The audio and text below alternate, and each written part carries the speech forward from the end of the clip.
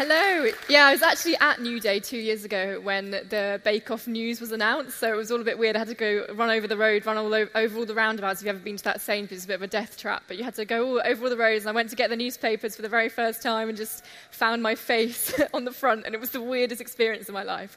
I think people sometimes ask me, they're like, when was the moment that you felt like people knew who you were, or it's a bit weird, or when you felt like you'd made it? And I always I'm like, it's the time where you see yourself on a newspaper with a headline that doesn't quite fit. So I've got these two images of newspapers, and hopefully they're going to come up on the screen. Just a little funny little starter. Yes, no, yes, no. No. So maybe we will see them later. Anyway, there were some amusing headlines that didn't quite fit with a picture of me they weren't linked, don't worry. Anyway, it's not really funny if you can't see them, so we'll move on. This is my 8th Newday, so I came to my very first Newday when I was 12. So I've been through the whole 12 to 14s thing. I knew kind of Stephen and Martin. I knew everyone from this side of the fence, and now I'm up here, and it's all a bit weird. But I came to a seminar very similar to one like this. I came to the True Stories stream when I was 12, and I listened to Cassie Schifano speak about how when she was kind of young, speak about her story, and something inside me when I was sat over there looking at Cassie kind of thought, wouldn't it be amazing if one day I had a story to share up here? And now I kind of see myself up here, and I'm like, oh my word, I didn't really expect it to be this soon.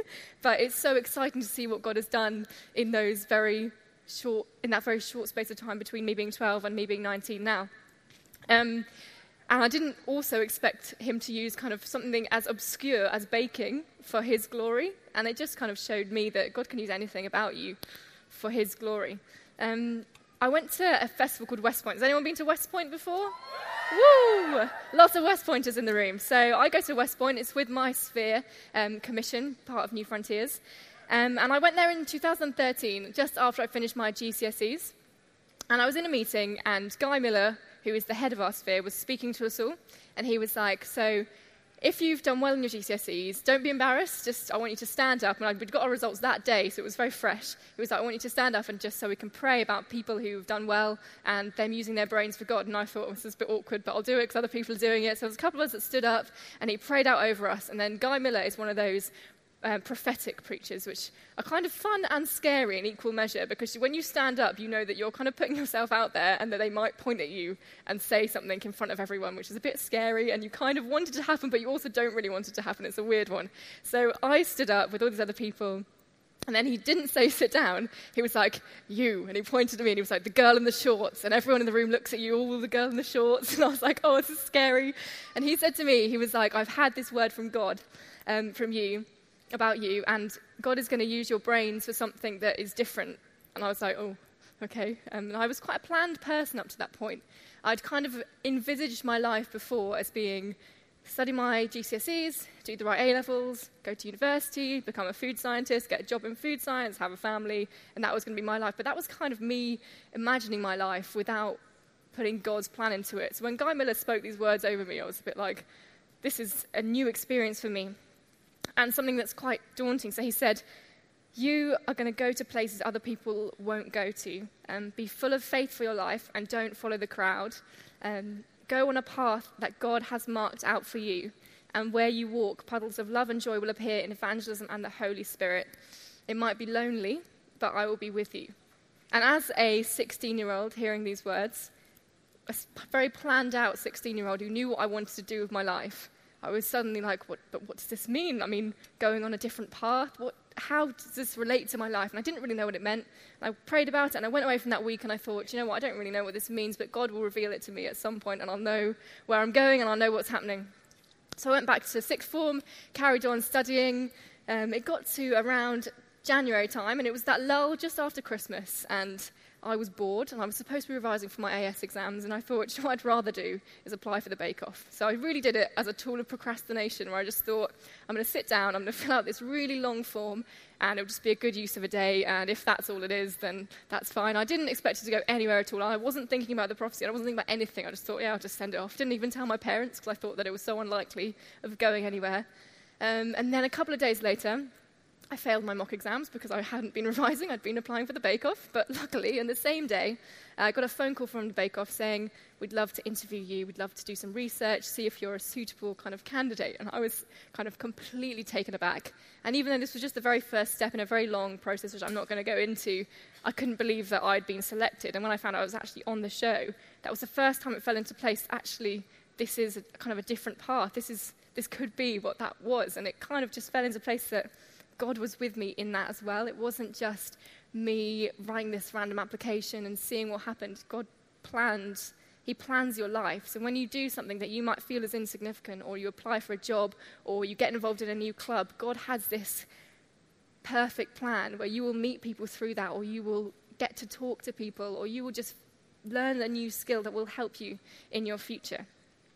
So I kind of ended up on the bake-off, and I ended up in that iconic tent, which we all love so much. And I was a big bake-off fan beforehand, so it was kind of a big deal for me. I was very fangirly when I first went in. Paul and Mary were there, Mel and Sue were there. I didn't really know what to do with myself. I was probably embarrassed myself quite a lot as well. And I found myself in this tent, and I looked around, and we'd met all the other bakers the night before the very first episode. And I knew that I was going to be the youngest baker because they'd never had anyone under the age of 19 before, and I was only 17. And I thought, I know I'm the youngest one this year and probably ever. But I'm assuming there'll be some other 20s, 30s. I prayed about it, and I was like, the dynamic of the group, I'm sure it will be kind of a big group of us. There'll be a couple of people my age that I can relate to. But when I arrived, I walked into this room, and everyone was over 30, which isn't old, but to us as young people, that's quite old.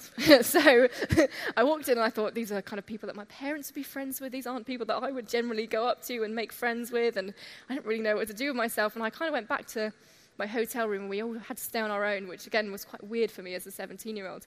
And I kind of thought, this is a bit nerve-wracking now. I mean, I'd imagined this experience as being full of other young people and quite enjoyable, and it suddenly had become this thing where I was like, what am I going to talk to all these adults about for however many weeks I'm here? We have to spend all day together, and I don't know what I'm going to talk to them about. And then I later found out as well I was the only Christian baker. So I was the only Christian, I was only 17, and everyone else was quite a lot older than me, and I was looking around going, everyone has so much experience, and I'm so young, and I'm the only Christian, I don't know what has God placed me here for, what is the reason? But when I got to know the other bakers on my series, they had never come into contact before with a young person who loves Jesus. So it was amazing to be that person that kind of showed them that their faith wasn't just something that their parents had or their grandparents had, that actually is real to me. And they were kind of surprised and also curious. They asked me a lot of questions about it, kind of off camera, just chatting. And we still have this relationship where they ask me questions like, oh, so what does Jesus mean to you? Or that kind of thing. And I find that really cool and really exciting that God can use any situation that you're in to help minister his gospel. And one verse that definitely really stood out to me whilst I was doing this show, just because I was the youngest one, and you've probably all heard it a million times before, being young people, is Timothy 4:12. Don't let anyone look down on you because you are young, but set an example to all the believers in speech, in life, in love, in faith, and in purity. And I really felt kind of convicted to be that person, because I was the only one, not just with the 12 bakers, but there's about 70 crew members who will all ask you how you are, how you're feeling, and probing quite deep into your life. And showing that I was a Christian there. They don't put anything faith-based on TV because they're not allowed to, but you can still kind of chat about it. So I would tell people off camera that I'd been at a festival. Me and my best friend decided that we were going to volunteer at a festival called Big Church Day Out. Anyone been to Big Church Day Out? It's an excellent Christian music festival that's really chill, really relaxing. But we were volunteering there, and I decided to do that before I applied for Bake Off. And I thought, oh, it's fine. It happens at week 7 in the Bake Off, and there's no way that I would still be in then, even if I get on. So I thought, no way. We'll go for it. We'll be fine. We'll go along. And it got to week 7, and I got through, and I thought, oh dear, I'm still meant to be volunteering 2 days of this week, and I've only got 4 days to practice. I'm supposed to be giving this to volunteering at a festival. But I thought, I've let my friend know that I'm going to do this, so we're going to do it. So we went, and I prayed on the way there. I was like, God, I'm so overwhelmed, and I'm so tired, and this process is really overwhelming me as a young person, and I need to know what you're going to do with this. Like, this isn't just for me. This isn't just about me loving baking and baking being on telly. There's got to be a bigger purpose. So I went along to Big Church Day Out. We volunteered. It relaxed me a little bit, but in the back of my mind, I was always niggling that I needed to practice my eclairs for the next week. But we sat down in one of our breaks opposite a tear front tent, and I'd kind of prayed, what can I do with baking, God? What is this about? And this guy called Tom Herbert, who was one of the fabulous Baker brothers on Channel 4, he came out of the blue, wasn't on the programme, and started doing a little talk about how he'd been to Laos and used baking to teach young people new skills so they're less vulnerable to trafficking. And I sat there like, whoa, this is something I really care about. Because I'd come to Newday a couple of years before. Steph Liston had done a preach where he'd said, stand up and shout something that God puts on your heart by the strength that Jesus gives, I am going to. And for some reason, as a 14-year-old, human trafficking wasn't really talked about that much at that time, but I thought that's something I really care about, something I'm really passionate about. So I got up and I shouted out in the big top, by the strength that Jesus gives, I'm going to stop human trafficking. And then I went home and thought, I don't really know how I'm going to do that, but we'll see one day. And then I heard Tom Herbert get up and literally say to me, I use baking to help prevent trafficking. And I sat there like, God is so good and answers prayers, because there's no way this coincidence could happen on our one break, on his one talk, that I would happen to be in the right place at the right time to hear him say that. And then since the show, I've been able to get really involved with Tear Fund's work. I've been abroad to Cambodia and helped teach young girls human trafficking. I did a seminar about that last year, if anyone was there, talking about what I made and how that makes a difference to them. And now I kind of tour around with another guy called Will Torrent, and we talk about cakes, bakes, and faith, and help raise money to bring people out of trafficking through the local church. And that's just one of the amazing ways God's worked through the show. Another kind of area that people often ask about the show is, what is it like suddenly, overnight, to go from no one knowing who you are to lots of people knowing who you are? And it is really, really bizarre. Suddenly to go from just being able to chill in your garden and then go out down the road for a cup of coffee and no one notice you, then the next day, overnight, suddenly flips, and suddenly people are like, oh, I really liked your Victoria sandwiches. I really liked the way that you were mixing that technical challenge. And it's weird. It's like, how do you know this stuff? How do you know about me? And they know about your life. They know about your family. It's very odd. It's a very bizarre experience. Some of it's lovely. When people come up to you and they say lovely things, and it's like, oh, thanks very much. I'm glad you think that about me, whatever. But another side that was really tough for me was the social media side of Bake Off. Because when you put yourself out there into the public eye, and you kind of don't really mean to through Bake Off, because you're just like, oh, I want to bake for Paul and Mary, and then suddenly you're baking for the whole country, and it's a bit different. But you get this joy and you get struggles, because everything that you say is so hyper-analysed now on Twitter and on social media. So every single episode that we would do, literally every single minute, every single glance, every single word you say, somebody will comment on somewhere. And that's difficult. And not everything that people say is going to be nice, because when you put yourself out there, not everyone's going to love you, and you can't expect them to.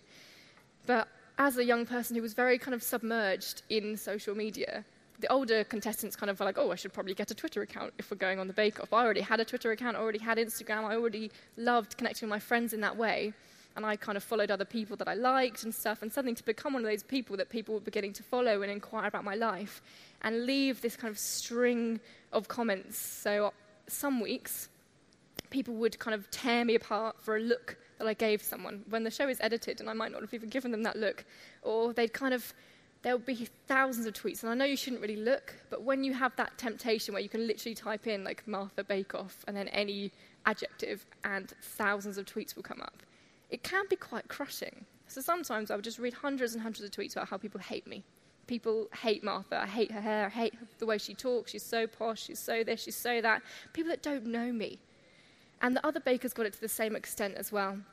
There was some controversy in my series with the Baked Alaska, and there was lots of like, social media was flying around, and it was a really tough time for all of us. And amongst that, some of the other bakers were feeling, they're like, I don't want to do this anymore. I don't want to be in this program anymore because I'm struggling under the weight of the criticism so much. Because even when you get 100 positives and 3 negatives, the only ones you remember are the negatives, because that's just the way that we are as people. And if my identity at that time hadn't been in Jesus and rooted in who I know he thinks I am, I would be in such a mess right now. I don't think I'd be stood here. Because it is incredibly depressing to read that kind of stuff about you. But I know that Jesus says that I am fearfully and wonderfully made, and he has made me exactly how he wants me to be. And he doesn't care if my hair isn't looking quite good on one day, or if I haven't made enough effort with my makeup. It doesn't matter. Like, he loves me for who I am. And there is no need to take any notice of what anyone else is saying on social media. So if the same thing happens with bullying or bullying online or people commenting on your Instagram in a not very nice way, like, that is all irrelevant, because the only person you need to care about their opinion is Jesus. the only person that you need to care about, their opinion of you, is what God thinks about you. And when he looks at you, if you're a Christian, he sees Jesus. He doesn't see anything else. He doesn't see any of the mess that we get caught up in. He just sees Jesus, and I think that's an amazing, amazing blessing. So since the show, I have had so many exciting opportunities. And I put myself out there as being a Christian quite early on, because I thought, I'm not going to hide this. Now, people are asking about my life. They're asking about who I am, what I do. I'm not going to hide that. So I told people that I went to church. I told people that I went to Newday. I told people that I love... Well, I didn't probably stand there and say, I love Jesus, because I was a bit nervous and a bit scared, because I'm a human. But I kind of went, yes, I'm a Christian. I love to work with Christian charities. So I actually had an amazingly positive response to that, because I was a bit worried that if I said that, people would get this massive backlash. But I trusted in God that that was the right thing to do. And I've had some amazing opportunities since then. I did an amazing event with the Archbishop of Canterbury, where he stood here and I stood here, and I taught him how to bake a sticky toffee pudding in front of 500 young people. And it was hilarious. And he is like the head of the Church of England, and I was there, little old me, chatting to him, asking him about his faith and how he became a Christian. It was a very weird event, but he's an amazing guy, actually, really down to earth, really smart. He told me to call him Justin. I felt quite honoured. So I've just been trying to find different ways to share my faith. And it's been a bit weird to suddenly be submerged in, I guess, the kind of famous lifestyle, because I didn't really plan to be here. I didn't plan to be standing here in front of you. But I'm just going to share 3 things that I've learned of what it's like to have that kind of attention in the media. To go from just a little ordinary sixth form student to people kind of stopping you in the street or like moving to sit next to you on the train, which is always a bit of a strange one. When the show was on, people would genuinely move off their seats in the train to sit next to me and do like a live Q&A where they'd ask me questions. Then every stop, more people would get on and go, oh, they're all talking about the Bake Off, and they'd join our little group. So I'd be sat there like a whole 6-seater of people who were really interested, chatting. I just feel like, I just wanted a journey alone. I wanted to eat my breakfast. So the first thing that I would say to you about a lot of media is that it just isn't real. And I kind of wish, I know I work in the food industry now, and I do a lot of videos, and I do a lot of things like that, videos or photo shoots, and so much of it just isn't real. As in, not that it's fabricated or fake, but as in, like, it just isn't who I am. It isn't representative of me as a person a lot of the time. So things are manipulated or reshaped to make everything seem like the very best version of me. I might turn up at a shoot and be really grumpy or really tired because it's early and I'm not a morning person. So I turn up and they're like, oh, and it's not, I do these shoots for Waitress, and it's not my kitchen. Someone does my makeup. So someone spends an hour doing my makeup for me to cook in a kitchen that isn't mine, which is a bit weird. And they always just make you appear the very best version of yourself, which is what media does. And obviously they're not going to put out loads of photos of people looking horrible. But I just kind of thought I'd show you a few little photos. I'm not sure if these ones are going to work. Have we got these ones? Oh, these are the ones from earlier. So, sorry, this is a headline that doesn't match up with the photo from the beginning. So this came out in my local paper, The Villager, apology for naked photo, and then there's a picture of me smiling. So this is what I was about to talk about. So this is me on the front of the Waitress Weekend paper, which I write for weekly, just after the book came out. So this is me kind of looking fairly glamorous, holding a bowl, throwing some flour. And then this is the reality. This is how they took the photo. It's just me in a pool of flour in someone's living room. So you look at that photo, you think, wow, she's really cool. I'm not cool at all. I'm standing there throwing flour around, hitting somebody's mantelpiece. It's a weird atmosphere. And then this other one is a shoot that I did without cakes. This is me on a bike, standing there in a dress and heels, which nobody should ride a bike in because it's not very easy. I can't even ride a bike, which is the weirdest thing about this photo. My boyfriend is a cyclist, and he thought it was hilarious that I was well known now for being a cyclist on a bike. This is the reality. This is me in someone's garden on a stationary bike. So it looks like I'm in a country park at the moment. But in the next photo, that's just me in someone's garden on a bike that I can't ride, with a flat tire. So it's all a bit weird, and they're just the way that they can manipulate it for something as simple as food, which can't really be changed that much. It just makes me wonder how much more does things like modeling manipulate the way you view people, and how much more does industries like music, can they change people? And I found that quite difficult because I want to be real. I want to be a real person. I want people to, if they like me or are inspired by me, I want it to be the real me that they're seeing and not because I'm a fake person. So I try and be as honest as I can. The second thing that I've learned is that it's quite difficult in the media or in the food industry when you're so prevalent on social media. It's a very self-obsessed environment. And growing up as a Christian, I've always known that kind of my job is to live for Jesus and to represent him in this world. And that is a difficult thing when everyone else expects your world to revolve around you. Because my job now, essentially, I haven't gone to university, is to make my profile bigger so I can get more jobs, whatever. And that's the way it works. That's the way industries work. And that's a difficult thing for me to do. And I've just found that living for Jesus, walking humbly and being famous is a difficult thing to do. One of my favourite Bible verses is Micah 6:8, which is, "Seek justice, love mercy, and walk humbly with your God."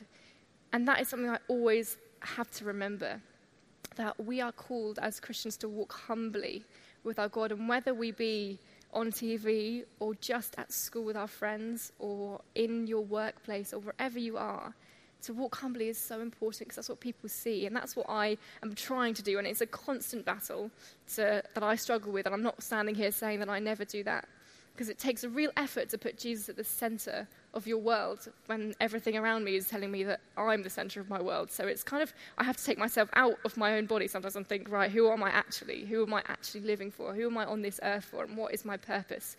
I could die at the end of my life and be the most well-known baker in the world, but not speak out for my faith and not do what Jesus has called me here to do, which is to live for him and to tell people about him and to share his grace and his goodness. And if I did that, I would be such a hypocrite, and I would hate to think that I took that opportunity to speak to people, to be in the media, to be where I currently am through God's grace and through God's blessing on me.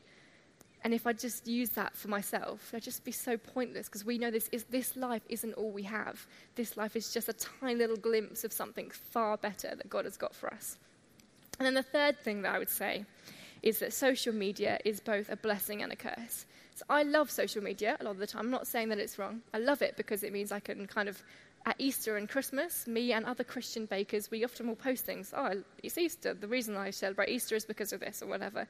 And it's good fun. It's good to connect with your friends. It's fun to tell people what you're doing. And it's not wrong to show people the life that you lead. But it's just kind of, you have to be really careful, because a lot of social media really glorifies everything you do, because no one gets up in the morning and looks horrible and thinks, you know what, I'm going to share this with all my friends so they know what I look like in the morning. Just because that's not kind of the way it works. People only ever post themselves looking their very best. And I feel like for some people, there is so much pressure to feel like you're your best all the time, because when you go on your social media, everyone else looks amazing or everyone else is making amazing food. That's what I see. Because when you go onto your own Instagram, for example, you follow loads of people that you like. So I follow lots of people that I like because of their baking. I follow lots of people, that my friends. I follow people that I really associate with deeply. So whenever I go onto my Instagram, I scroll up and down my feed and I just see pictures of really amazing food. And I think, oh, my food isn't good enough. I don't make enough things. I don't blog enough. I don't post enough. I don't do this. Because it's so self-consumed, and you just see things that you've kind of signed up for, essentially. But it's quite difficult to forget that you're just looking at what you've liked or what you've followed. And I think it's so important that we don't find our identity or our self-worth or our value in what our friends or what social media, what random likes say we are. I find myself sometimes sat there waiting for the likes and calculating the amount of likes I should get per minute to equal the last post. And that's just ridiculous. And I have to take a step back and go, what are you doing? Like, why are you wasting your life calculating how many likes you should get on this post? It's so stupid.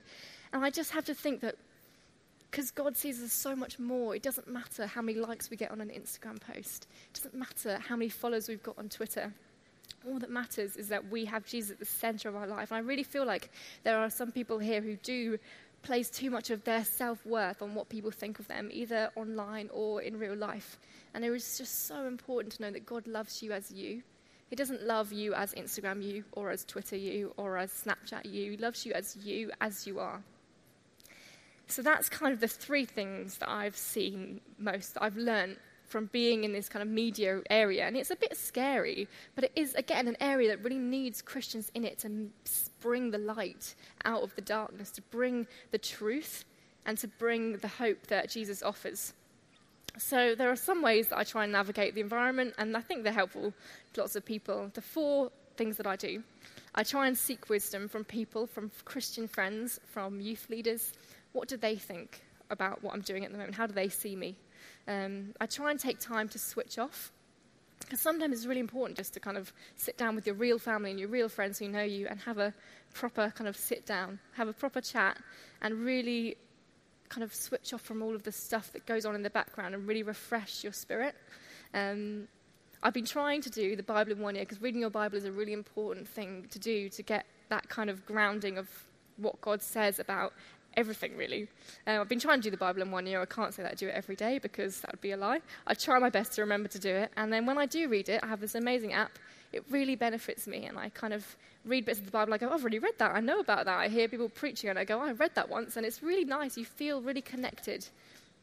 And then number 4, I try not to work on a Sunday. I don't always succeed at this, because sometimes I'm really busy, but I try and go to church, and I try not to work on a Sunday, because that is a day which is dedicated to God. And God has worked in just some amazing, amazing ways and been so faithful to me, right from that initial kind of prophetic word that was spoken over me about not following the crowd. I didn't know what that meant at the time, but now I can see that my friends have all gone to university, and I haven't. I'm still at home. I'm not planning on going to university anytime soon. I'm just trying to see where this is going to take me. I've done so many incredible things through his kind of provision. I've been blessed with work with Tear Fund, being able to share my faith and raise money for charity. I've done some amazing events. I've been able to stand here and speak to you all. And that's because I trust God with my future. I know that he's started his work in me, and he starts his work in us. And what he promises, he will always, always finish. He will always satisfy. And I've done more than I ever thought was possible. So I think we're going to have a Q&A time now. And then maybe a few ministry points at the end. For a round of applause. Okay, we've still got a bit of time, which is great. So Good. Martha was keen, in fact. I was quick. I stuck to my 20 minutes. I really want questions. So does anyone have any questions for Martha? Raise your hand high in the air like you just don't care. Oh, one right here. Brilliant. I don't have to run far. When was the first time you knew you were a Christian? So the first time I knew I was a Christian, I became a Christian when I was about 8. I was at a local church event with my friend. And I've been lucky to grow up with Christian parents. My dad's quite involved in our church, Ascot Life Church. There we go. And I stood there and I gave my life to God, and I said, actually, this is me making the choice that I want to live for Jesus. And then since then, I got baptized when I was 13, just kind of made that public declaration that this is who I am, this is who I want to be forever and ever. And yeah, it's just gone from there. Great question. Okay, anyone else? Oh, right at the back. Can you shout really loud? I heard that. Have you ever faltered in your faith? Yes? Have I ever faltered in my faith? Struggled? Have you ever found things? Yeah, I've struggled a lot. I think when I was on the show, in the midst of it, I was so tired, and I was so I couldn't really see where God was in it. I was like, how is this to do with you? How does this relate to everything in the future? But I'm quite blessed, really. I've never had any moments where I've really felt that God isn't with me.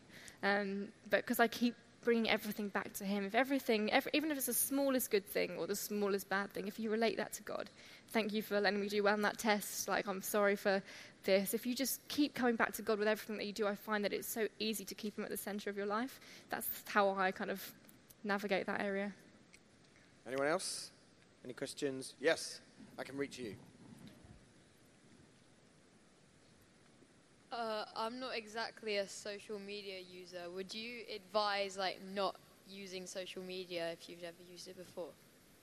Ooh, good question. Would I advise not using social media?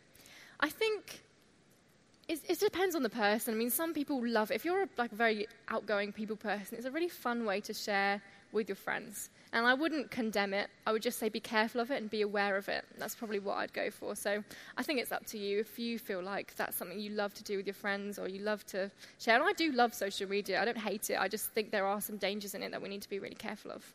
I, in fact, tweeted about Martha as she was speaking. So, there is some good about social media. Yes. When did you start baking? I started baking when I was 8.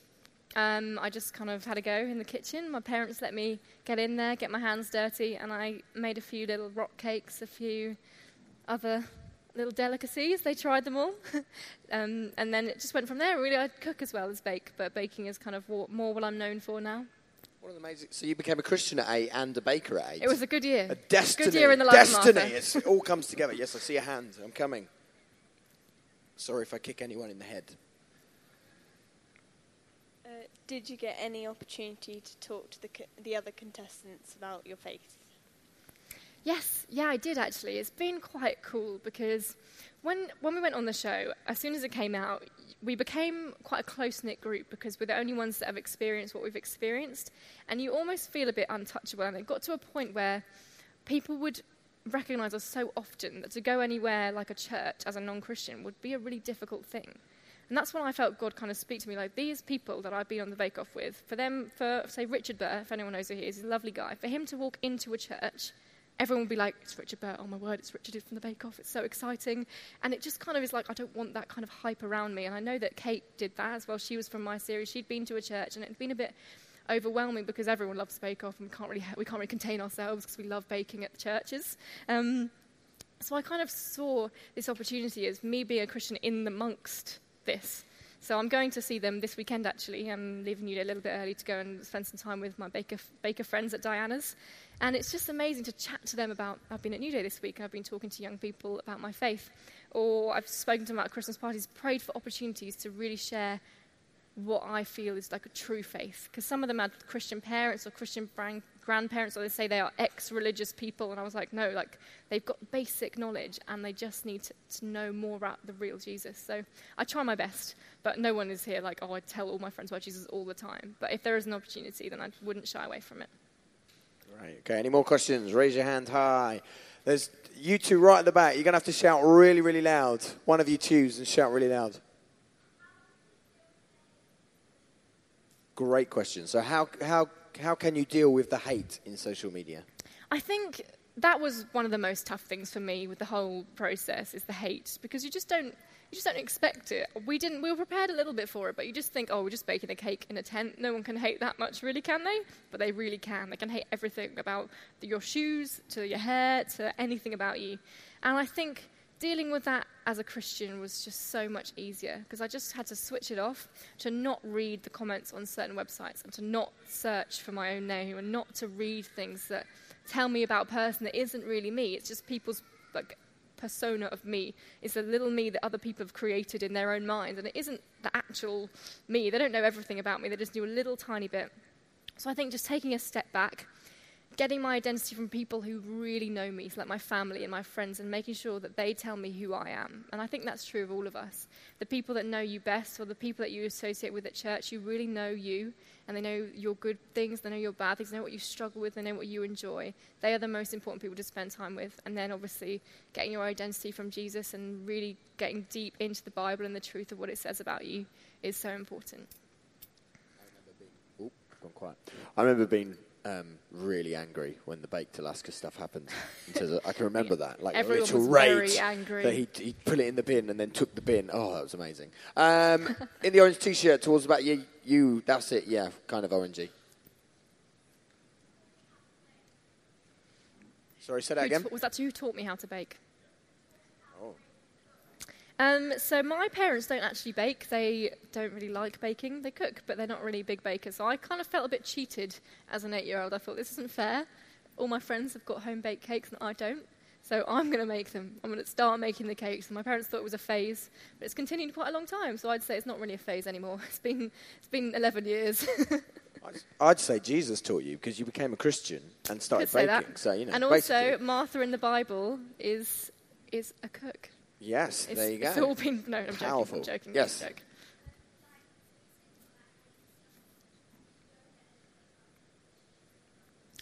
There's been... Any hate about being a Christian? Hate about being a Christian? I mean, there's been a few little negative points. If something really bad happens to the world and I post that I'm praying about it, people are like, prayer doesn't work, or this isn't true. And often I won't enter into it because I know that people are just looking for a fight on social media. So I put out what I am, and I say what I think, but I don't often engage in debates because that's not really what I'm good at.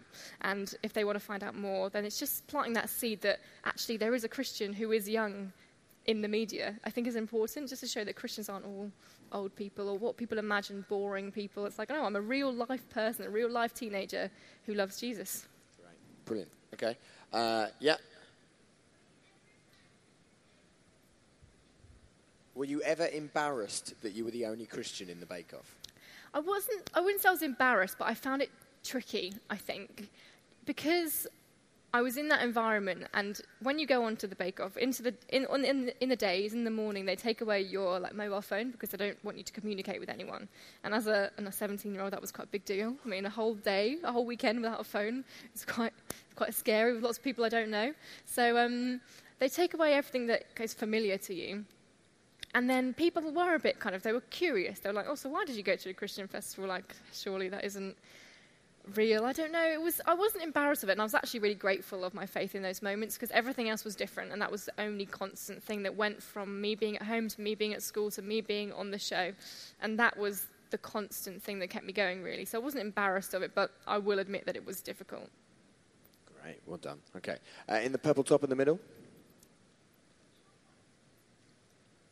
I got to the quarterfinals, so week 8, which I didn't really expect to get to. I was very happy. Okay, how about over here in the red striped top?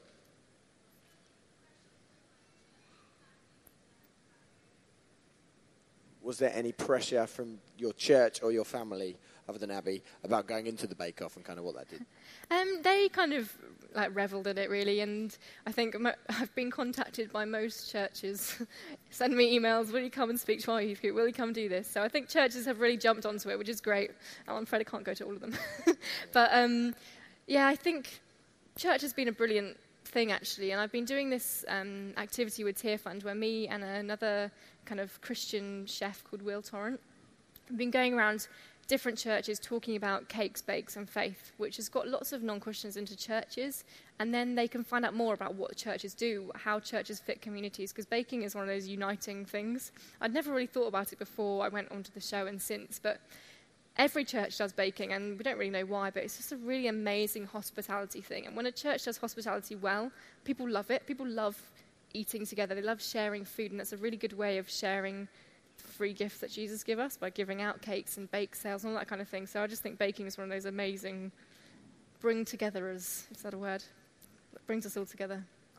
I'm blown away. There's so many questions for you, Martha. I feel like we could be here all day. I'm going to give us a couple more minutes of questions, though. I see the guy right at the back with the blue jumper on my hand up. Not right at the back, kind of like by the sound desk. Yeah, that's the one.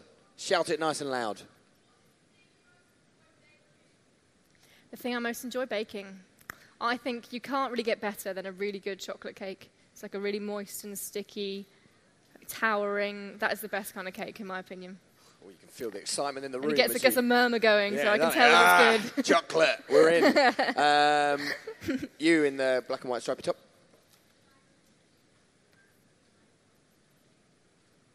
What advice would you give to people who feel God's put baking on their heart? I think that there are loads of amazing ways that you can use baking within the church. I've been using baking to not only work with Tear Fund, I did like a 21-hour bake-a-thon where I baked non-stop for 21 hours to raise money for them. I think just kind of get involved where you can. Food is an amazing kind of bridge between non-Christians and church because everyone loves a bit of free food, as we all see. So I think that baking is a really special and important thing. And buy Martha's book, and then you'll be a really good baker as well. So yeah. Plug for you there, Martha. See what I did? Yeah.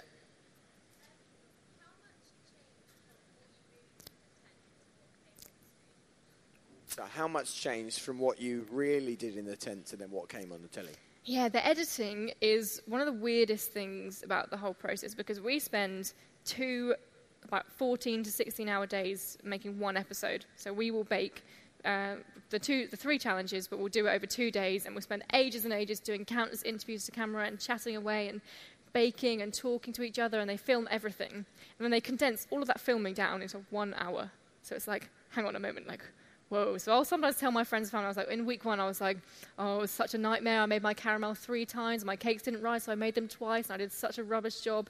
And then we watched episode 1, and they just don't have time to show what 12 people are doing all the time. So they just cut out all of my bad bits. So it just looked like I did everything perfectly. And I was like, Well, well, yes. Sorry, I forget I said about that. I didn't make caramel 3 times. I didn't make my cakes twice, and this was all good. It is a bit weird, and it's a bit scary. And before each episode, we don't get to see them in advance. So we'd kind of sit there, and it would be a weird, apprehensive feeling because they judge every bake for about 15 minutes. They really go into detail, but they'll only include about 1 minute of it. So you have to just really hope that they pick your good ones. You can never really predict. But it was a bit... It's true. They try and make the stories true, but they are condensed and they are exaggerated. So you have to kind of take everything with a pinch of salt. Great.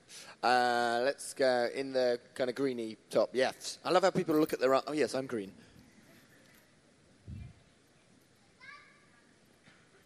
Any tips for telling people about Jesus? I mean, I think for me, I'm quite an action-based person. So for me, working with a Christian charity or getting involved with Christian initiatives has been the easiest way in for me, just so people go, oh, so what are you doing this week? Oh, I'm doing something with Tear Fund. It's a Christian charity, and that's because I'm a Christian. And that's what I find really easy. If I act in a way which people see as being godly, or I hope is seen as being godly, or work with charities, or do things which are indirectly Christian, I think that's the easiest way to get into it if you're not the kind of person that likes going up to people and literally declaring they're a Christian. I find that the easiest. And when I was at school, I used to help with the CU. I used to go along, even if sometimes it was a bit weird. It just was another opportunity for me to say, you know what, I'm going to the CU because I'm a Christian. Right. Okay, last question over here. What's next for you, Martha? What a great last question. Yes. Well done. So I don't really know what's next for me, which is a bit weird, because when I was younger, I always planned myself. I said, I'm going to go to university, I'm going to do this, I'm going to do that. And now God has kind of picked all that up and gone, nope, we're not doing any of that, we're going to do something different. So I'm not entirely sure what's next. I just pray about the next opportunity that comes in. I've got a lot of book promotion-y stuff going on at the moment, and then there might potentially be another book. There's also kind of some chats going on about maybe some kind of Christian Eastery food documentary kind of thing. So if anyone wants to pray about that becoming a reality, it could be an amazing tool of getting food and Jesus together on the TV again. Brilliant. Can we give Martha a big round of applause?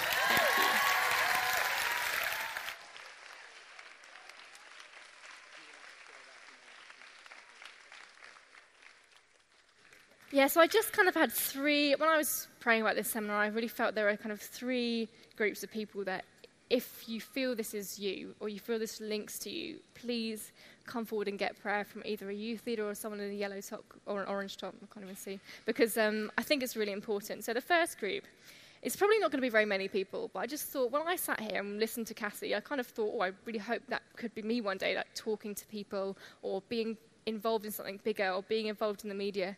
So if you feel like you're maybe called to a life in the media or as a public figure, or it's quite a weird thing to admit to, but just maybe a TV presenter or an actor or a YouTuber or anything like that, and you want prayer about how to use that for God, then please come and talk to someone at the end.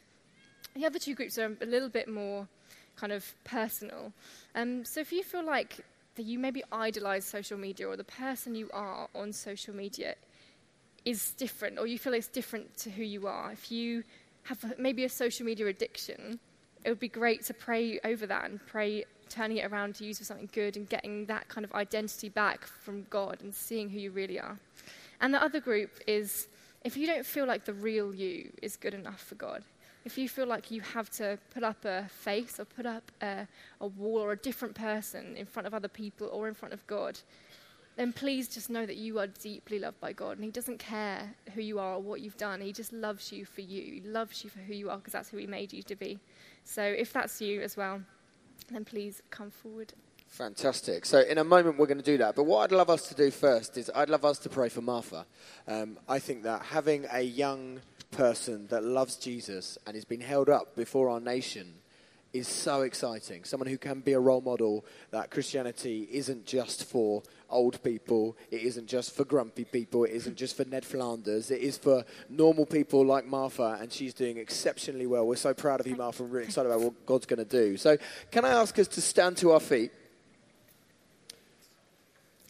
And here's what I'm going to say, okay? I'm going to count to 3, and when I get to 3, I want us all to pray where we are as loud as we can. You don't have to shout, but pray out loud for Martha. A prayer for a couple of things. Firstly, pray for Martha that God would give her wisdom about what's coming next. Pray for Martha that God would protect her because she is in a very vulnerable place, as she shared, in terms of lots of people looking in on her. And pray for Martha that God would open doors for her, okay? So wisdom, protection, and open doors for the next things. We ready? 1, 2, 3, let's pray. Jesus, we thank you so much for Martha. We thank you for the gift she is to the church. We thank you, Lord God, for the opportunities you've led her into. And Lord God, we pray that you would give her wisdom about the next steps, Lord God. What are the right things to do next? We pray you would protect her, Lord God. We pray, Jesus, that you would keep her rooted in you, Lord God. We pray that you would keep her humble, Lord Jesus. And we ask that you'd open many more doors for her to influence many and to point many to Jesus, we pray. In your name, amen. Amen. Brilliant. Yeah, let's give Martha one more round of applause. Okay, so we are going to bring our time together to an end. If you would like prayer for either you're feeling a call into the media, you are feeling like you are kind of, social media has become a big deal and you want prayer for that, or you are feeling like you just want to know God's love. Yeah, in a second, I'm just talking about Jesus first, okay? Or you feel like you want to get prayer for just knowing that God loves you. Come and get prayer. We're going to have some orange T-shirts over by the door over there and down over here as well. You can come and get prayer. If on your ticket you have an orange circle, you have won an ice cream today. Come over here to Abby and Ben. Give us a wave, okay? And if you have a square on your ticket, an orange square, you have won the bonus round, which is winning Martha's book, Twisted, yeah, and some cornettos as well. So if you've got the square on your ticket, come and get it. If you've got a circle, go over there. If you want prayer, come get prayer. Otherwise, we love you, and we'll see you tomorrow.